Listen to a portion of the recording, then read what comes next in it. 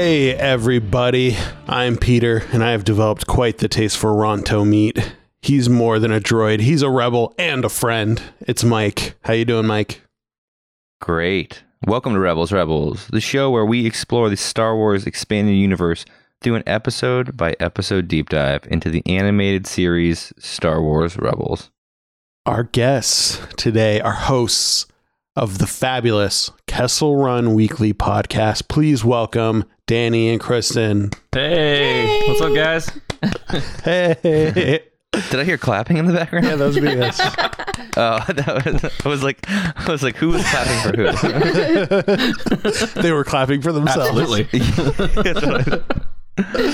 So two quick questions. First of all, how do you describe your show to people when you talk about it?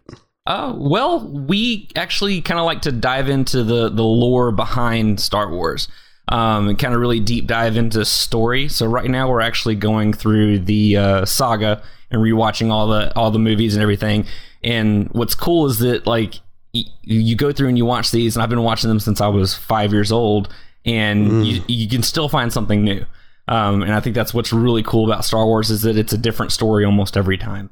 And so we like to dive into the lore and just the fun of Star Wars. We keep it positive and everything. So family friendly, all that good stuff. Yeah, for the most part. Oh, well, you'll be right at home here. Oh, yeah. Secondly, judging from your name, you're Kessel Run enthusiast. So how did you feel seeing the Kessel Run on screen? Kristen, I'll let you take this one. No, you're the one that thought of the name, so this is your baby. I just jumped in the show, Well, for me, as far as coming up with the name, Han Solo and Chewie have always been my favorite characters, and so the Kessel Run in 12 parsecs, the cockiness behind it, all that kind of stuff was, it was a favorite part of mine in Star Wars, and so with seeing the Kessel Run on screen, like, it was fabulous. I mean, I loved all of it. I didn't expect it the way it went down. I was actually thinking of it as more of like a race or something like that. But I was really cool with it because, like, as we say on the show from time to time, weird Star Wars is awesome Star Wars. I love it when it gets weird. And I love that. Yeah. Amen. Nice. So yeah, cool. So we teased a little bit of a big announcement on the deep dive that is going to come out after this episode. So please check that out. Otherwise, I think we might be ready to jump into this. Mike, are you ready? I am ready. Danny and Kristen, you guys ready to jump in? Yeah, absolutely. Let's do it.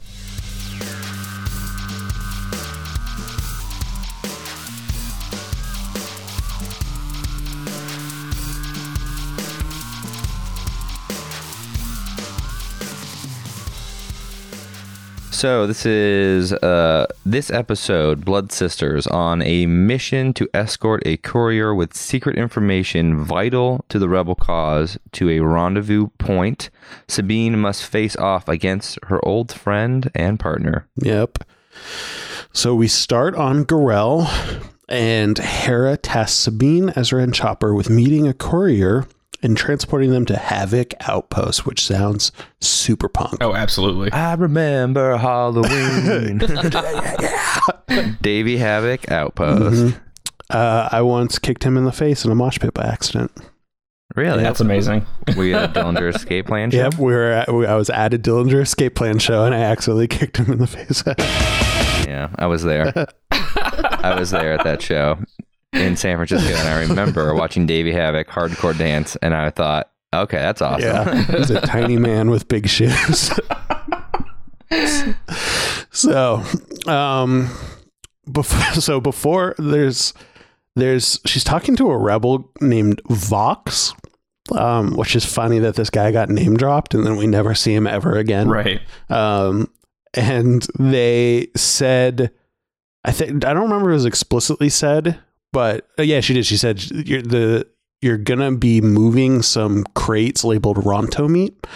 And I found out in an earlier episode of the script, it was labeled as Wookiee meat. Oh, that's messed up. Nice change. Good change. So that was weird.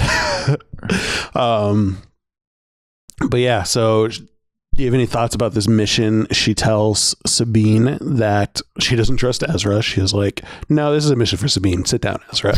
And that she is going to go meet up with a courier and use a secret passcode to get that courier to a different place. This information is important. We have to get it through. Keep a low profile.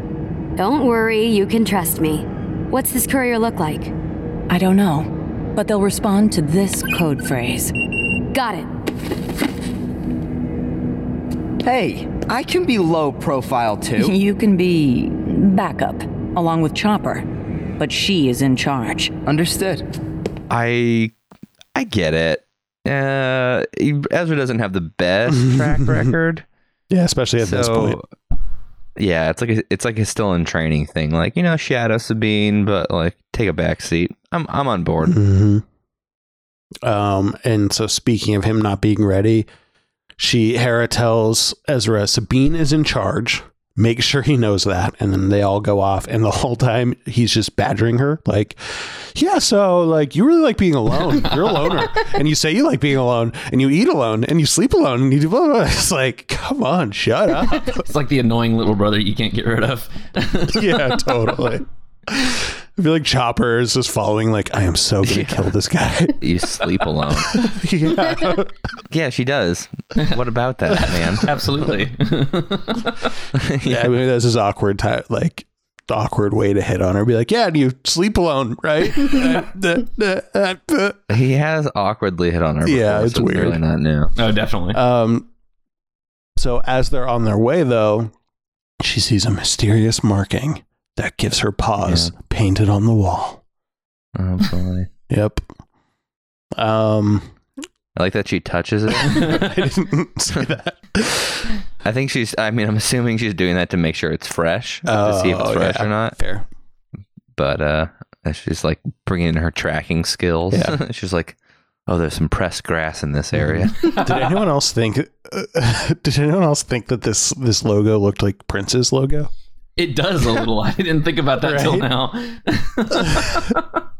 What if Prince was the courier? He's like, let's go to Alderaan, guys. Yeah. Oh, that's awesome. I didn't notice that. That would be such a good twist on the show. Prince is the courier. He was in the gonk the whole time. The Gonk, formerly known as Prince. Oh my gosh. That's got to be a shirt. Let's make it happen. Gonk, formerly known as. Yeah. All right. It's like a purple Writing gonk this droid. So speaking of the gonk droid, they go to a hangar bay where we see a familiar transport, and there are some people getting on and off the transport, and they are very not secretly shouting the code word No. everywhere. It's a long way to Alderaan. Okay. It's a long way to Alderaan. It's a long way to Alderaan. It's a long way to Alderaan. It's a long way to Alderaan. Hangar 22 is now closed. Pansa Mohonoja Sohiki. This is by far the best part of this episode, in my mind. That they just to everyone, it's a long way to Alderaan. Right. I like the Yeah. like, what? And I like how Ezra, there's one lady that gets off the transport, and Sabine's like, it's a long way to Alderaan, and she's like, what? And walks away, and then Ezra goes to the same exact woman, like, it's a long way to Alderaan. He's like, get away from me, you weirdos. These people are crazy. Yeah. I love just like you said, how Ezra's just like in their face about the whole thing. It's like, hey, keep a low profile, guys, and just shout out this phrase and everything. And then even then, it's not a casual, it's a long way to Alderaan. I mean, it's the most awkward. Long way to Alderaan. It's like, you know what I'm saying. Totally. And I get the sense that this is like space public transport. So could you imagine just like getting off the subway and some guys just shouting like, "It's a long way to New York City." And they're just like, "Okay, bye." Bad idea. Bad idea. Abort. Yeah. Wow, that's actually really funny that you said that, because I just had a flashback to getting off our public transportation system. Our trains here are called BART, and I got off of a BART train one time, and I'm assuming homeless woman shouted at me, "I'm from Palo Alto." And so now I'm thinking she was a rebel. Had to be. Awesome. Yeah. A Silicon Valley rebel. Oh my gosh. Oh man, I totally missed that. Yeah, they're being way too aggressive. Yeah. They're like going up to everyone like, "Excuse me, have you heard the good news?" They're being really... Yeah. Another very like kind of awkward and clumsy thing is, I didn't realize this until I watched it a couple of times, but so they're dejected and they can't find this courier. They don't know who it is. And so he says like, "No, I totally said it right. It's a long way to Alderaan." And then it turns out it's a gonk droid, which is tight. But the awkward part is Ezra jumps up and is like sitting on the gonk droid's head. And it's like, can you like, it's just a weird move. He does that a lot. He's on top of people's heads a lot. In the last episode we talked about, he jumped on top of a stormtrooper's head and like Austin Powers fembopped her. Like, and he's jumped on top of Chopper before and ridden him like a rodeo bull. That's totally like, right. I didn't even put it together. It's kind of his thing now. It's very weird. Yeah, this is who I am now. My thing. So how do you all feel about gonk droids? Gonk droids. I can't even say it right. Personally, I think it's really cool that was the carrier of all things, just a random little power droid and everything. I mean, I don't have strong feelings one way or the other for a gonk droid, but I love it. I love the whole concept of it. It's really cool. I should have looked this up. I don't remember the first time I saw a gonk droid, but I do like the gonk droid is one of that droid that's upside down and getting tortured in Jabba's palace, which is a weird. First time's actually in A New Hope. Okay. Yeah, there it is. Yeah, on the Jawa ship, right? Sandcrawler. Yeah. Oh, yeah. Okay. And I feel like isn't there one in the Tatooine spaceport too? Probably. Yeah, probably. But sure. Yeah. So let's list all the times we've ever seen a gonk droid. Let's go. Okay. So this one's called EG-86, and it has some secret intelligence in it, which is pretty low profile. Kind of makes sense to give it to a gonk droid. Would have been really terrible if they got in a foot chase though, because that droid is very slow. So cute. If I was gonna have a droid, I think this is the droid I would like to have, because it seems like it's gonna be the most difficult for it to turn on me. Like, I'm not gonna when I go to sleep at night, I'm gonna feel comfortable that there's a gonk droid in the living room, because like he's not gonna be able to get through. He doesn't have hands. He can't get through my door. Yeah. So I can just power him off, put him in the corner. I feel good about the gonk droid. So its model's a GNK droid, so that's where you get gonk from, but I can swear that it also goes like gonk, gonk, it does, gonk, gonk. Yeah. It's so funny. It's like a Pokemon. It just says its name. That's so great. That's awesome. Also, shout out to Pokemon, because that's the funniest idea ever. Yeah, that's amazing. Pokemon will just say its own name. I love that. In an early draft of the script, it had C-3PO as the courier. Oh gosh. They said that they didn't want the relationship between Sabine and Ketsu to be overshadowed by such a quote unquote legendary character, which I don't feel like should have been their fear. Their fear should have been that he would have been too annoying. Yeah, that's what I was thinking. Like, not that he's legendary, but he's kind of a mess. Like, yeah, he's not exactly the person you want to take on a trip with you. He's probably the closest one to just give away the secrets. It's like, please don't shoot me. Here's everything I know. Yeah. Speaking of low profile, let's throw C-3PO in there. The shiny gold droid. Let's look for him. Totally. But I was thinking about this, and I have a question for everyone. I'd be so interested, because I don't know why I've been wrestling with this. What's everyone's favorite droid? Maybe you can give me your top one or top two, but what's your favorite droid in the Star Wars universe? Are you saying like type of droid or like specific droid? Specific droid. It's hard. Is it? Is that hard for you? Yeah, I haven't thought about it. I don't know. I keep going to K2SO. That's what I go Same. to. Oh my gosh. Same, actually. And people, and I okay, Okay, wonderful. I feel like people are really offended when I say that. I'm like, I actually think K2SO is like the funniest droid out there. I find that answer vague and unconvincing. Absolutely. Yeah. And Yeah. I'm not a huge Rogue One fan, but that droid was tight. Oh no, did I hear a gasp? I offended a guest. we just recently did an episode on Rogue One, actually.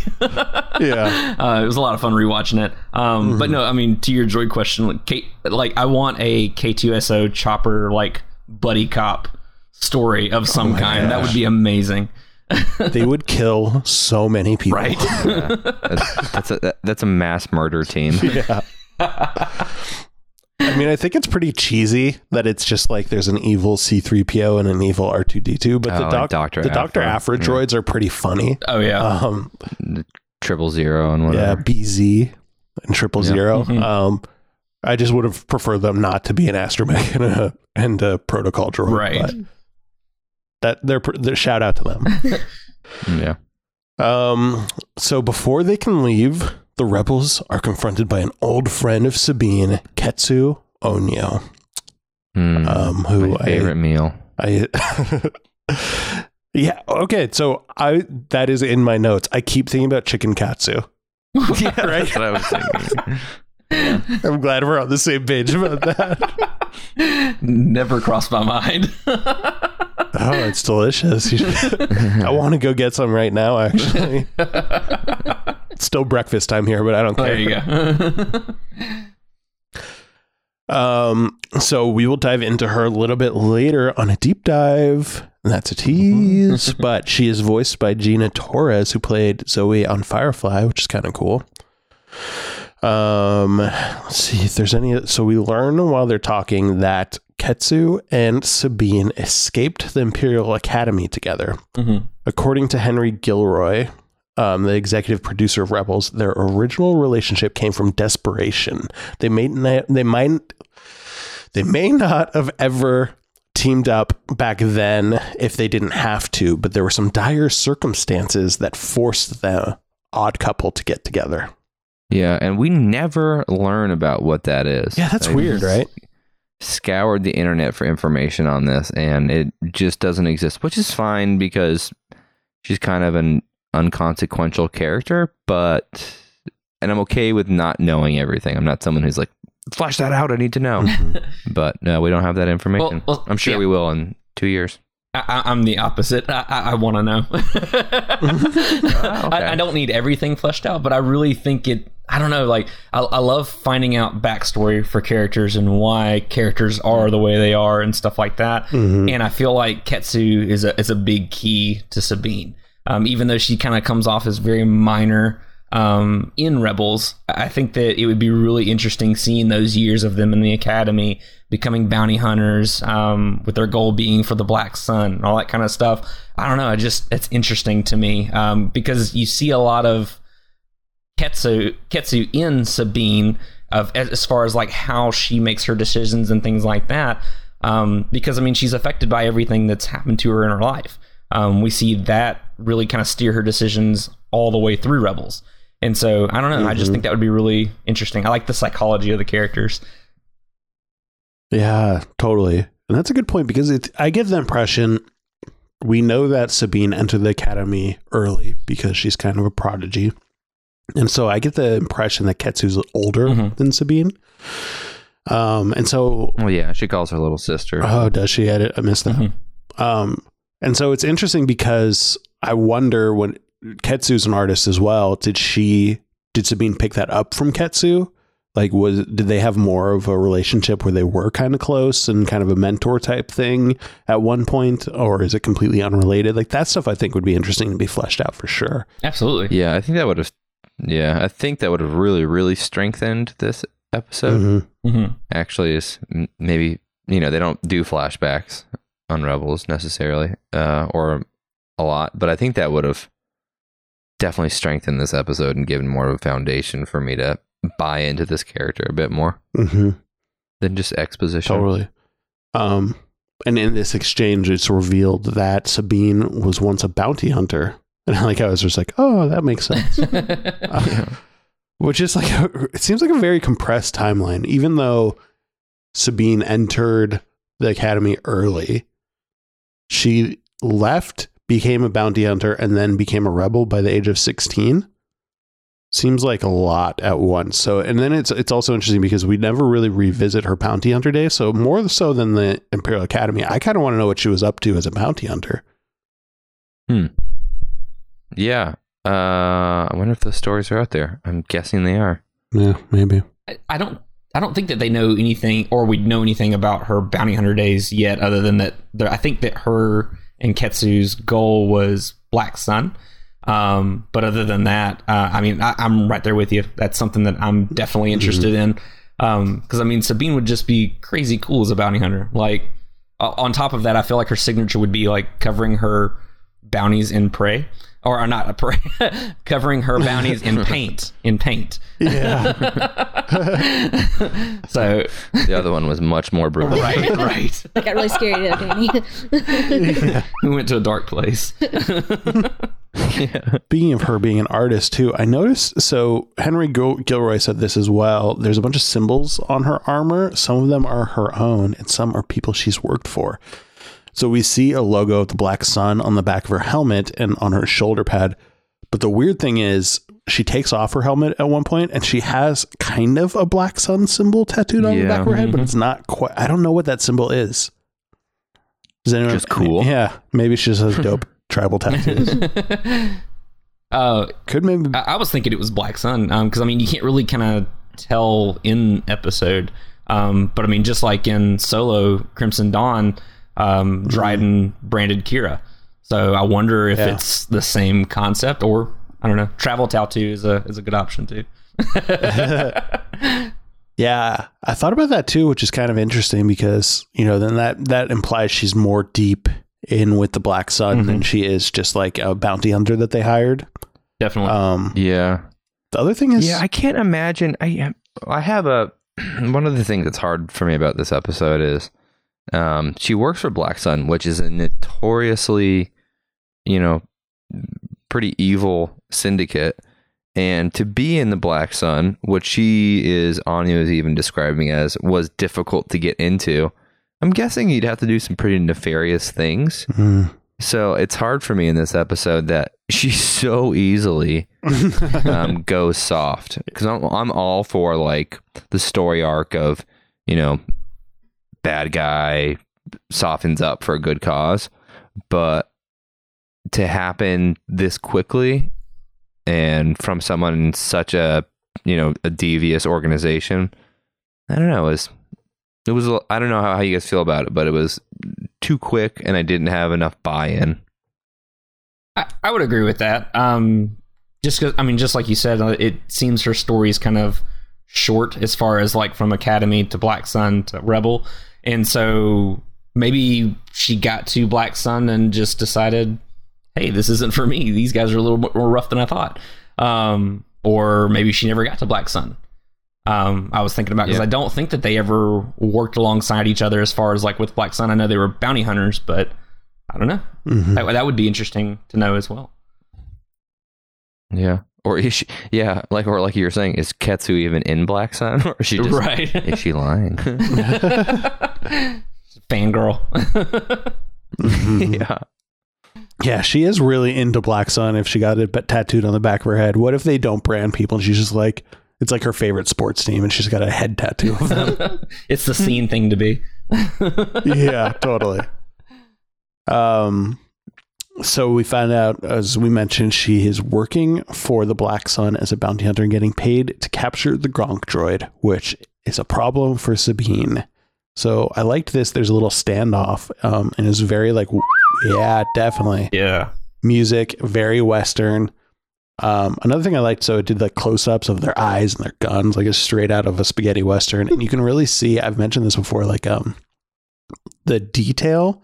We don't get a lot of close-ups of things in the show. The detail of how they color things, it's strange. And it's weird that I am just noticing it now. all the outlines and all the coloring looks like it's done by crayon Yeah, on Sabine's gear. on everything. Like that's how they color the whole show. Like not even just like how Sabine painted her armor. Like if you look at the walls and stuff, there's no perfectly straight lines. They're all like rough outlines. I'd never noticed that. Yeah. I know, isn't it weird? Now that I'm thinking about it, Yeah. it's really weird.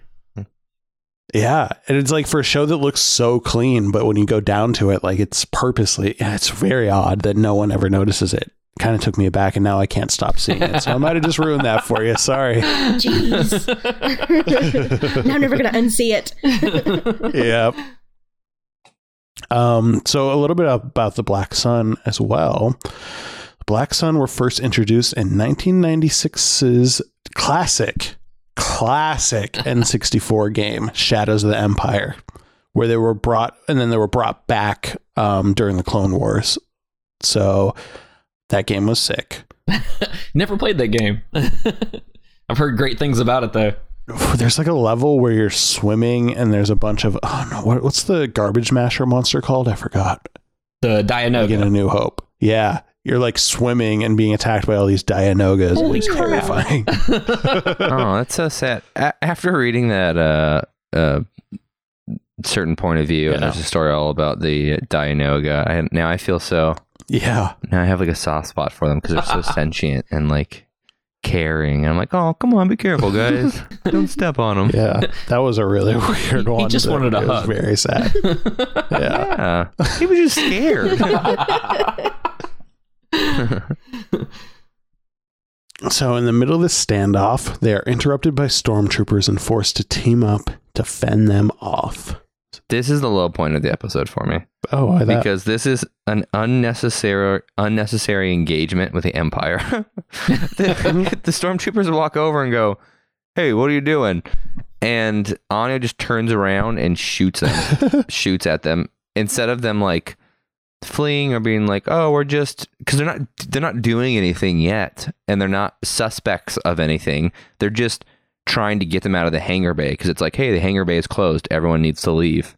They could have just walked out instead of being like, well, okay, just shoot them. Yeah. Don't interrupt. I mean, yeah. yeah, that's what she said. Don't interrupt, and then shot him.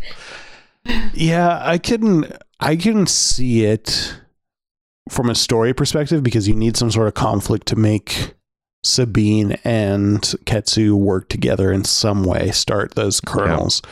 And I can also see it if, you know, kind of what we were talking about before, if she was like full in on Black Sun, she was a badass, and she's like Joe Pesci in Goodfellas, where like she just loses her cool and just blows a guy's head off for just talking to her.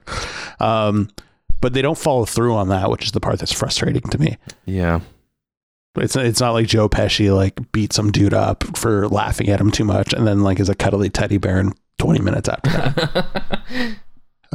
So that was frustrating to me as well. I would agree with that because I mean, I don't know. I guess I kind of just naturally explained away as you do things with Star Wars that it was to show that she was kind of she was the Force. Right. There you go.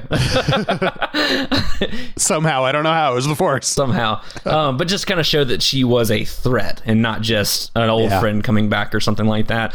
But yeah, it feels like a lot of times in the Rebels episodes that it's just a lot of unnecessary Stormtrooper stuff. Because it's just like, hey, we haven't talked about the Empire or shown Stormtrooper in a while. Hey, it's about time. Let's go ahead and throw him in right here. Or something like that. So yeah, totally. I agree.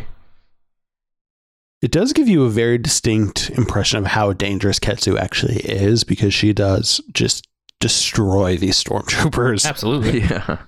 Yeah. And while she's fighting the Stormtroopers, Ezra and Sabine try to make a run for it. They steal a shuttle that says Starbus on the side, so it is public transportation.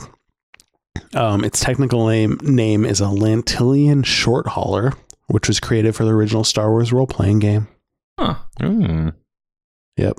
And is that our old friend Pee Wee Herman voicing this bot? I couldn't find that actually. So yeah, what you're referring to is in Droids in Distress. We see the droid who's kind of the pilot of the ship. It's the same pilot from the Disneyland Star Tours ride who was originally voiced by Pee Wee Herman. Captain Rex. Yeah. His name was Rex. Yep. Yeah, that's where the name came from.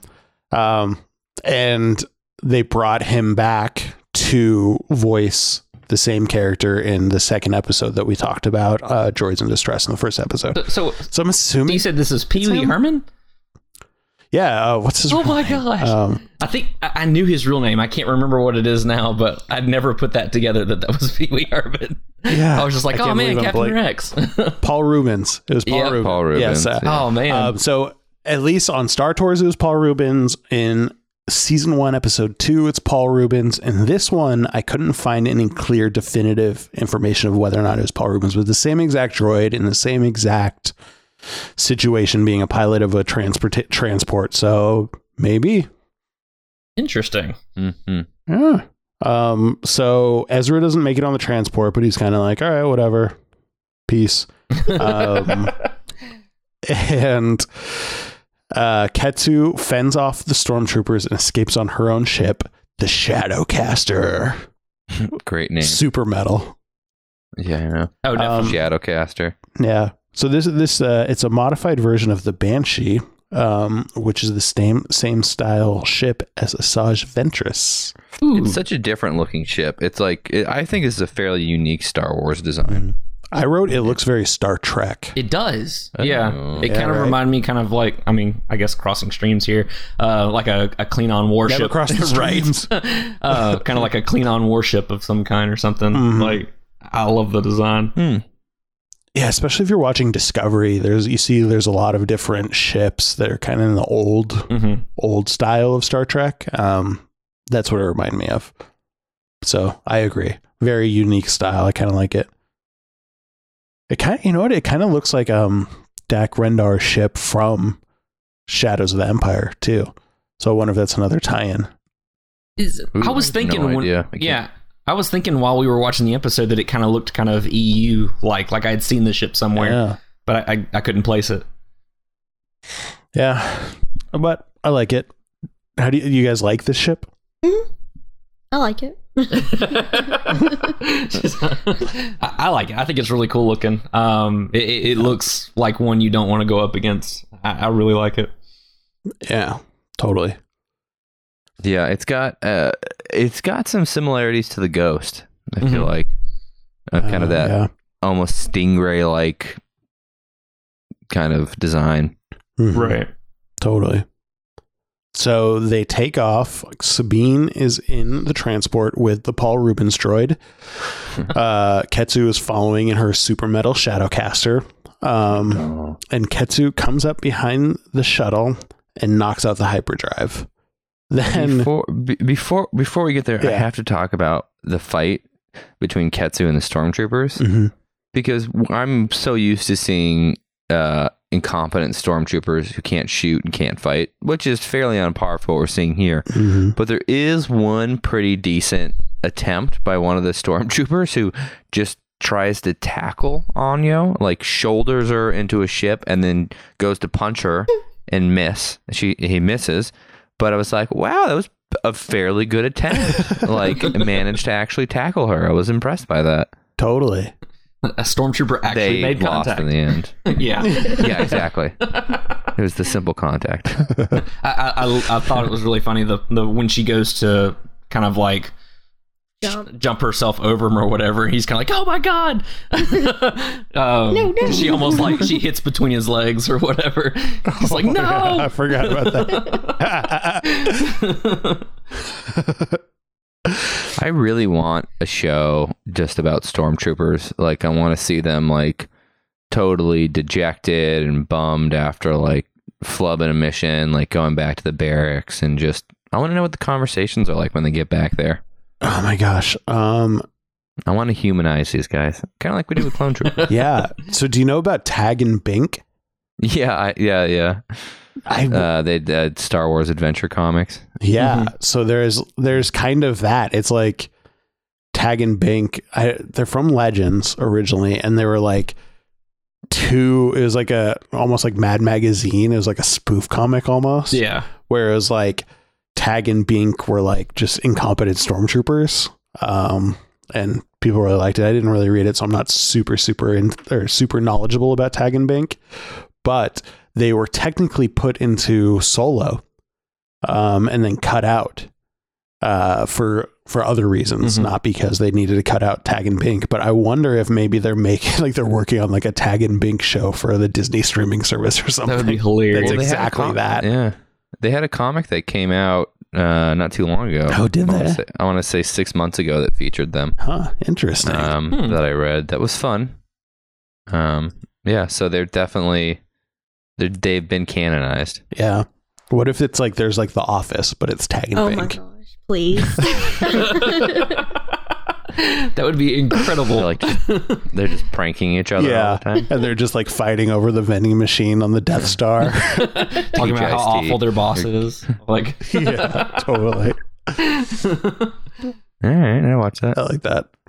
All right, so Sabine escapes in the short hauler, and it's slow and cumbersome. So Ketsu gets into her Shadowcaster, and she shoots out the hyperdrive. Then, in another BA move, she shoots out the door and sucks Chopper into space. Poor Chopper. I know. So deadly. I know. That was a nice shot. Like, just be able to just hit that right there. oh yeah. So that means there's a little bit of a standoff. Sabine can't get away. Ketsu's got all the guns. And so she's demanding that Sabine turn over the droid, or else she's going to blow him up, and that will be terrible. Meantime, go for it. Oh, I was just going to say this is actually one of my favorite parts of the episode with her agree. sitting there, or Ketsu going through and threatening Sabine, and she's like, "You can't be serious." He's like, "Believe it," and then Chopper's back behind there, just going, "Well, this looks important," and pulling things out. I love it. She probably needed this part. Yeah. Oh well. Yeah. I've been keeping a log of all the fairly I'm trying to make a file for creating a show on Chopper that's making a murderer for Chopper. Yeah. And I'm definitely adding this moment into a semi-psychotic droid move. That's amazing. You know what this reminded me of was WALL-E, where WALL-E and Eve were like floating through space together, and like WALL-E is like using it like the fire extinguisher to fly around in space. I feel like this was almost as romantic as that. Yeah, there you go. Chopper being intimate with a gun. Yeah. Totally. So Chopper uses his rocket to sneak on the ship, as we said, and disables her weapons, but he is captured. Wah, wah. So Ketsu can't blow her up anymore, but she says, we will exchange droids. I'm holding your droid hostage. And so Sabine acquiesces and says, I need to go for Chopper. Can't live without him. So they agree to dock together and exchange droids. Do you want to see a weird note I saw? I don't know why this was on the official Star Wars website. Of course. I noticed this, like the actual docking mechanism. I don't know if we've really seen that very much. It like kind of looks like a little old school. Yeah, it's like an accordion sucking into a tube or something like that. So it's like kind of interesting to see how that actually works, because you usually just see a ship like stick on the side of another ship and it's like magic. But so they said specifically this mechanism is called a cofferdam. Huh. Sure. So thank you, StarWars.com. Well, all right. So they are docked and they're kind of like staring at each other from either ends of their ships. And it becomes clear that Sabine is not willing to give up the gonk droid, even though she said she would. So they're arguing a little bit, having a little tiff, but they're interrupted by an Arqueans class command cruiser, which orders both ships to power down and prepare to be boarded. And I've got to imagine this is probably because they murdered a bunch of stormtroopers. Probably. So it set off the police. Good chance. You gotta bring in the big guns now. Yeah, totally. So they're trying to figure out how they're going to get out of this sticky situation. And Sabine instructs Chopper to overload the hyperdrive on her ship. And then they plant some explosives to do a little extra damage, which is tight and really within Sabine's wheelhouse. She likes a little bit of extra explosions. Because why not? Yeah. So the Paul Rubens droid has been shut down up until this point. So the ship's loaded with explosives and it's ready to go. So Sabine turns on the pilot droid and tells it to go into emergency mode. And it's basically like, the Empire's trying to kill you. Like, evade, do your emergency stuff. And so the droid freaks out. It's like, oh my gosh, we got to get out of here. Oh, poor guy. I know. I felt really bad for this droid. Right? I do too. He's just trying to drive the bus. I know. He just wants to keep his passengers safe. You did good, man. I love how he even gets a little irritated with them because he's like, I'm activating emergency protocols. What are you still doing here? Yeah, totally. So the plan is that they're going to get locked on by the Empire and they'll blow some stuff up or they'll cause some sort of explosion and get on the Shadowcaster and they won't be safe. But their plan is complicated when the command cruiser opens fire and knocks Sabine out. She is unconscious. So they're trying to get away. It's really easy to knock people unconscious. I know. It's not that easy. I've tried. According to all movies I've seen. Just kidding. I haven't, I swear. I'm a pacifist. It's really easy. Also, like, that's a good point because I feel like in movies and in Rebels, this happens all the time. They just walk up to someone and just punch them one time and then knock them unconscious. And it's like, okay, they're the good guys. They just knocked these people unconscious. But like, that would cause like serious brain damage. Right. Yeah. There's so many stories in the news where you just like, someone gets in a bar fight and you land one wrong punch and they like die of brain hemorrhaging. Like they're probably killing so many people when they could probably just cause a distraction or set their phasers to stun. Their blasters to stun. Yeah. I'm sure someone's gonna yell at me on the internet for saying phaser.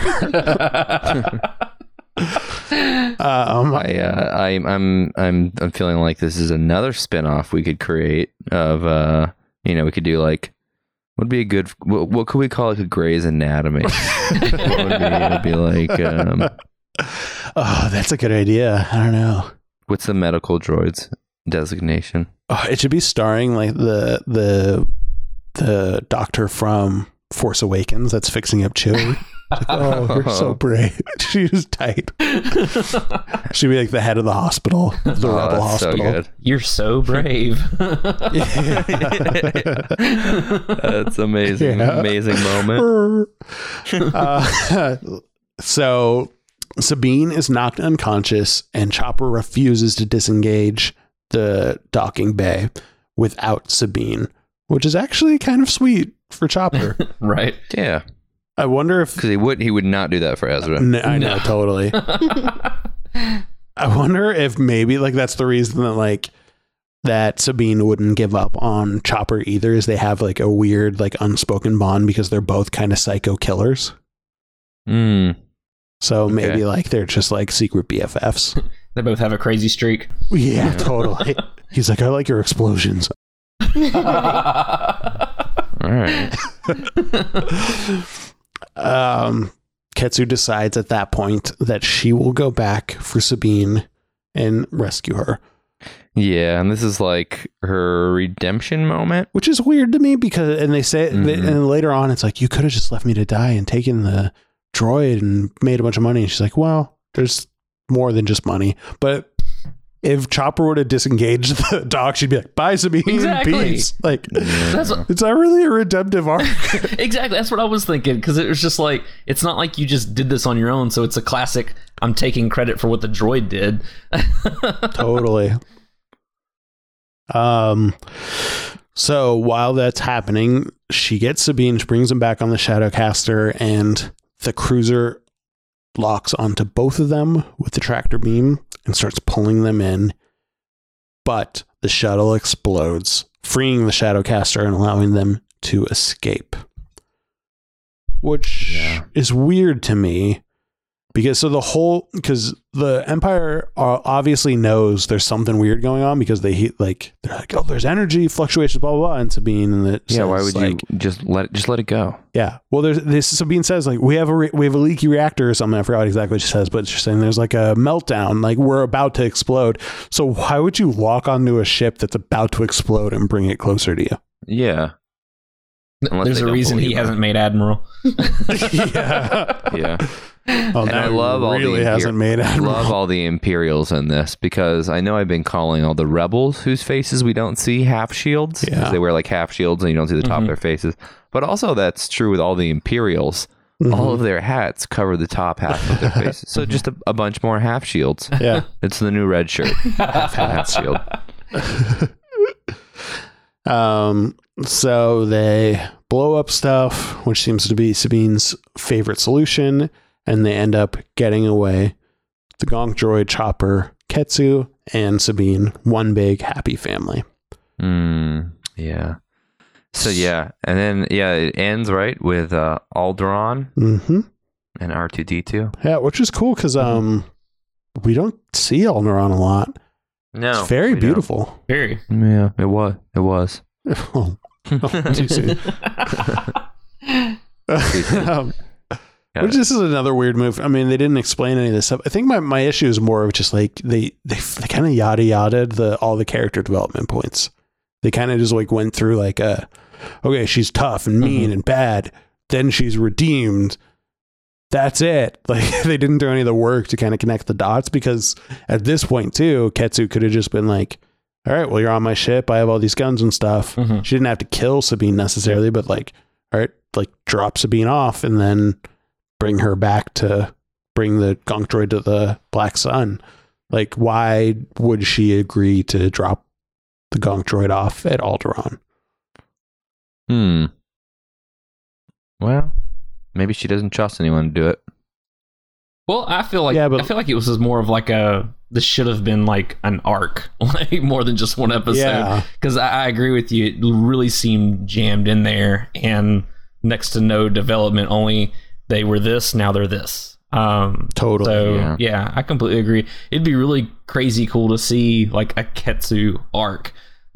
Because that's kind of how it felt like it was going, just like how Clone Wars used to do their arcs and stuff like that, or will do their arcs when they return. But yeah, so I really think it should have been an arc for sure. Yeah, too much to cram in one episode.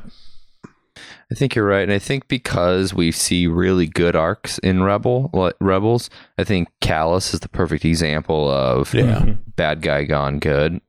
But we have enough time with him, and it's simply the time, and it's like taking the Kallus arc and cramming it into one episode. Oh my gosh, yeah. It doesn't work, and we don't buy it, and that's exactly what we're seeing here. Good point. And it kind of seems like evidence to me that perhaps the writers and creators know that, because we don't see Ketsu too much more throughout this series. Yeah, I mean, I think we're talking now about kind of the episode at large, and I think my biggest problem with Ketsu Onyo is that she is developed for no reason. She's developed to simply develop herself. She doesn't also concomitantly develop Sabine.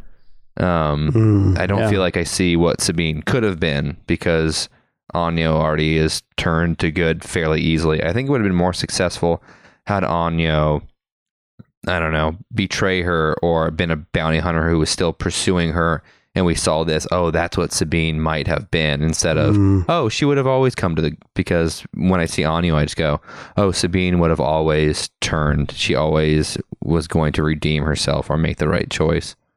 Yeah, I like that.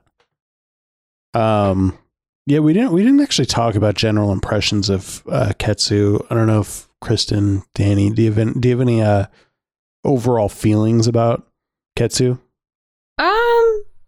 not really necessarily overall feelings, I guess, but I mean, I'm really on board with you guys about what you're saying about how she really should have had more of a story behind her, like that you didn't really get to see what Sabine could have been or would have been if she wouldn't have joined the rebels. And I guess I don't like that she, you know, in the beginning she kind of talks about how she's got the best ship and the best guns and she's a feared bounty hunter, but then she turns around and she's like, okay, let's go drop off this droid with the rebels. Like, totally. So I just don't like that side that she just was so easily swayed to just become good, which I feel like you said, there should have been more of like a fight or a battle between it in order to really dive into that story. Absolutely. Yeah, I completely agree with that. I mean, and again, it's back to her development. She's taking credit for what Chopper did. If Chopper hadn't said, whoa, let's wait, she would have just left her and she would have still been the Ketsu that we knew at the beginning of the episode. So that's what's missing, is it's kind of like, okay, what changed? What made you change your mind? Why are you this way now? All of a sudden you're like, oh no, forget the Black Sun. I'm good, because you know the Black Sun will forget you. But I mean, yeah. Very true. So, and I agree. Yeah. I think what we're saying is, in conclusion, the most important journey is the journey of love. Oh wow. Oh yeah. Okay. If there was a theme in this episode, it would probably have to do with something along the lines of friendship. Yeah, probably. And I guess because it's not really a redemption story, because she's not really redeemed, because we don't really know what she needs to be redeemed from, because it seems like she's already a fairly good person. Yeah. So yeah, and there's a kernel of something there, because I do like Ketsu just as a character. She's kind of a badass. No, I do too. She's acted great. I think if anything, my criticisms are that I feel like she's wasted. Yeah, and I wish that we had more. Absolutely, that's what it is. It's definitely not me being like, oh, I hate this character. Totally. It's not that. It's going, oh, I didn't need to see her redemption. I'm buying in that she's like this badass bounty hunter. I'm on board. We don't have to make it. We don't know. I don't know her well enough to need to have an emotional backstory. Like, I'm just sold on this character as an awesome bounty hunter. Yeah, absolutely. That's all. Yeah, and then in the very last beat, evidently Ezra met back up with, because I mean he was still on Gorel, so it's not. He just probably was like, all right, see you later, Sabine, and just goes back to the Ghost. And so Hera and Ezra meet Ketsu back on Gorel, and Sabine introduces Ketsu to the crew. And I like, there's one little beat in here that I really like, more awkward, weird as Ezra, where it's like, hey Ezra, can you give us a moment? And he's like, okay, and just stands there. And he's like, oh, you mean you two? And then he's like, I'll just go over there then.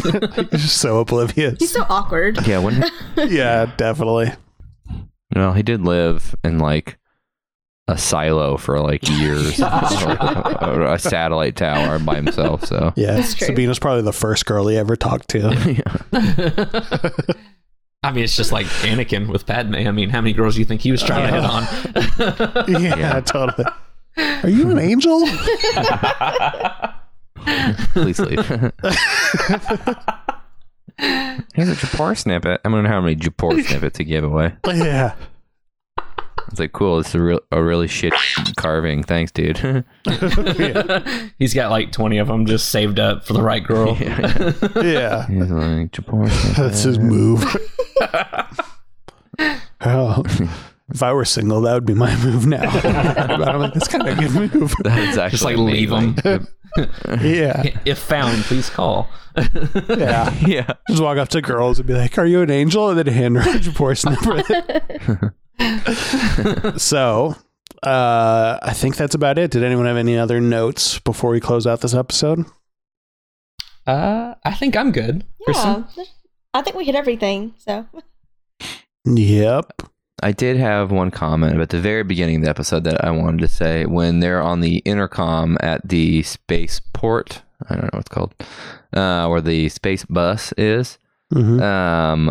when it's announced that it's closing, it's done both in basic and in a second time in a language I could not identify. Huh. But that sounded like Huttese, and I was like, what's the second biggest language in the galaxy that they had to announce that in? Hangar 22 is now closed. Panza Mohonoja Sohiki. When I heard that too, I actually thought it was Huttese too. All right. I was like, is that Cool. Java? Yeah, okay. That's kind of what I was going with. All right, cool. That's what I thought too, and that is an interesting, because we get like a lot of Spanish out here in California, because obviously it's like the second most spoken language out here. So Soon to be the first. yeah, And so I get the impression there aren't very many huts actually out there. So it's interesting that the huts and the Outer Rim have so much control that they're kind of a small number of them are forcing their language on so many people because they're so kind of powerful and ingrained in the economy and things like that. That's a really interesting aspect I never really thought about. Yeah. Cool.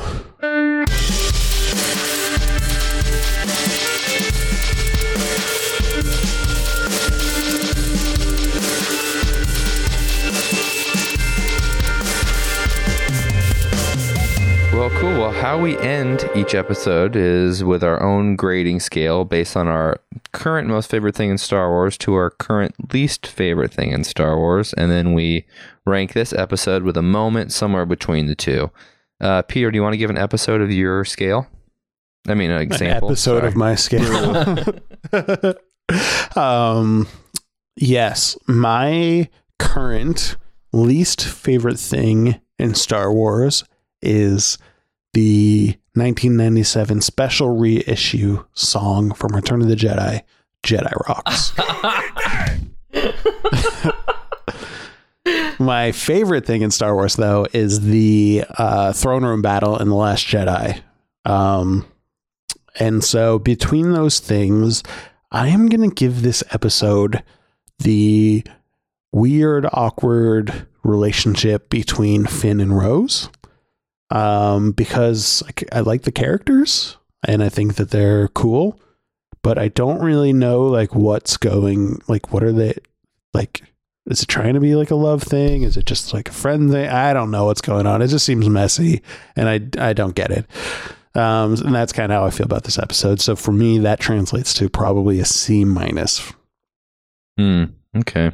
That's interesting. I'm starting to think that when Rose kisses Finn, she didn't actually mean to, but it's like she was, it was just the concussion talking. No.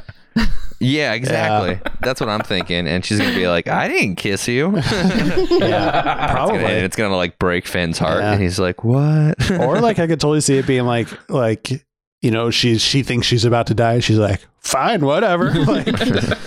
He's cute, and just kiss her real quick, just means nothing, and then you see Finn kind of glancing at her in the Millennium Falcon, and I'm just like, what is going on right here? I don't know.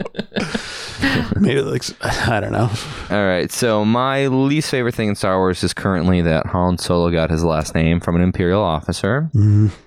My current most favorite thing in Star Wars is I love the Yoda's death scene in Return of the Jedi, because I think it's just really poetic and elegant and done really well. And I think it's a really great moment.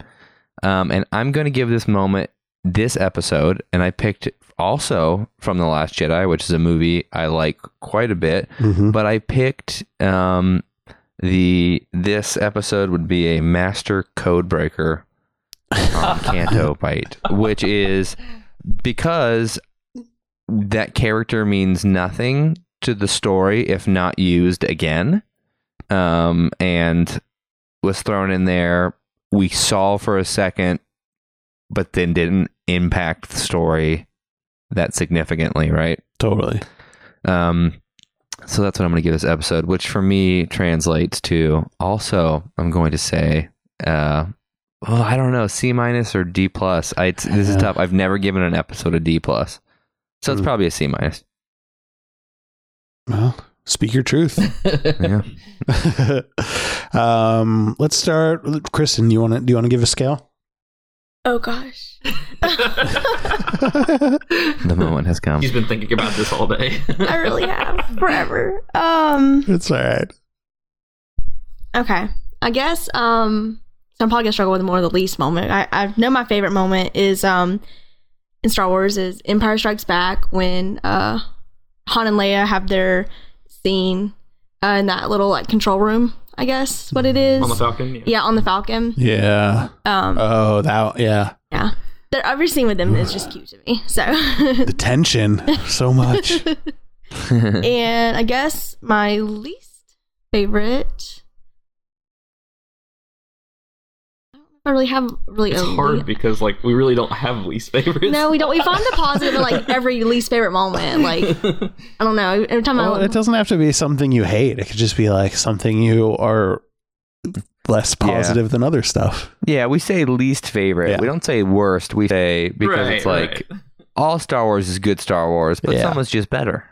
Yeah, and we've also said bad Star Wars is better than most things. So yeah, I agree. You're in safe company. Okay. I guess when I think about one of the parts of Star Wars that I like the least, I guess, would be in The Last Jedi when Luke milks that weird cow looking thing. Like that just always pops in my head when he's like, what's the worst part of Star Wars to you? I'm like, that part. It's really awkward to me. Like how the milk is stuck in his mustache. Yeah, it's like that. I just don't like it. By the way, have you seen the director and the director and the Jedi or whatever it's called, the documentary on this bonus features for The Last Jedi? I haven't seen it. It's really good. It's a feature-length documentary making The Last Jedi, which, first of all, I'm just going to get on a soapbox for a second and say anyone who thinks like Rian Johnson doesn't know what he's doing should watch that documentary because it's crazy how much is going on there and how well he handles it. But one thing that's clear is he spent so much money of the budget to get that alien on the island. It was such a logistical nightmare. They probably cut other things out of the movie just so he can have that shot. Rian Johnson really wanted that milking thing. Oh my gosh. I have to watch It's so weird that he was so into it. I'm totally going to watch it. But it's really interesting. Yeah, you should check it out. That's amazing. But sorry, I interrupted you. You're fine. So between that, what do you give this episode? Oh my. I guess I'm probably just gonna fall in the same boat as y'all and just say like a C. Yeah. Fair. That's fair. We found the pros and cons. Cool. I'll say it's in the middle there. So Yeah. All right. Cool. Danny? So my least favorite thing in Star Wars right now is in The Last Jedi when Luke chunks the lightsaber over his shoulder like a cartoon character. Like I don't not like The Last Jedi, but just that moment I'm like, really?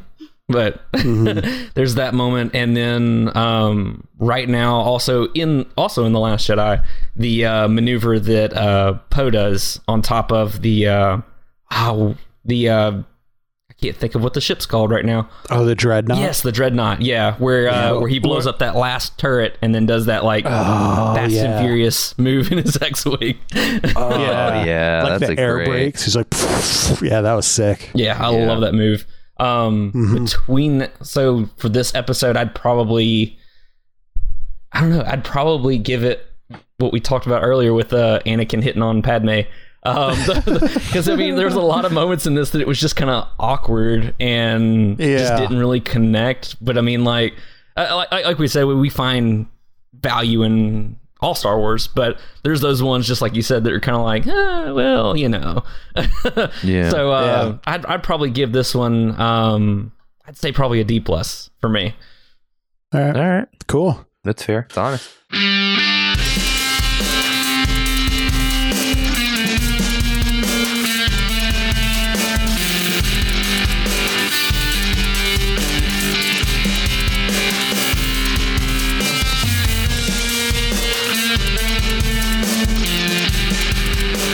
Well, thank you so much. Do you want to shout out where people can find you on the internet? And otherwise, what do you want to plug?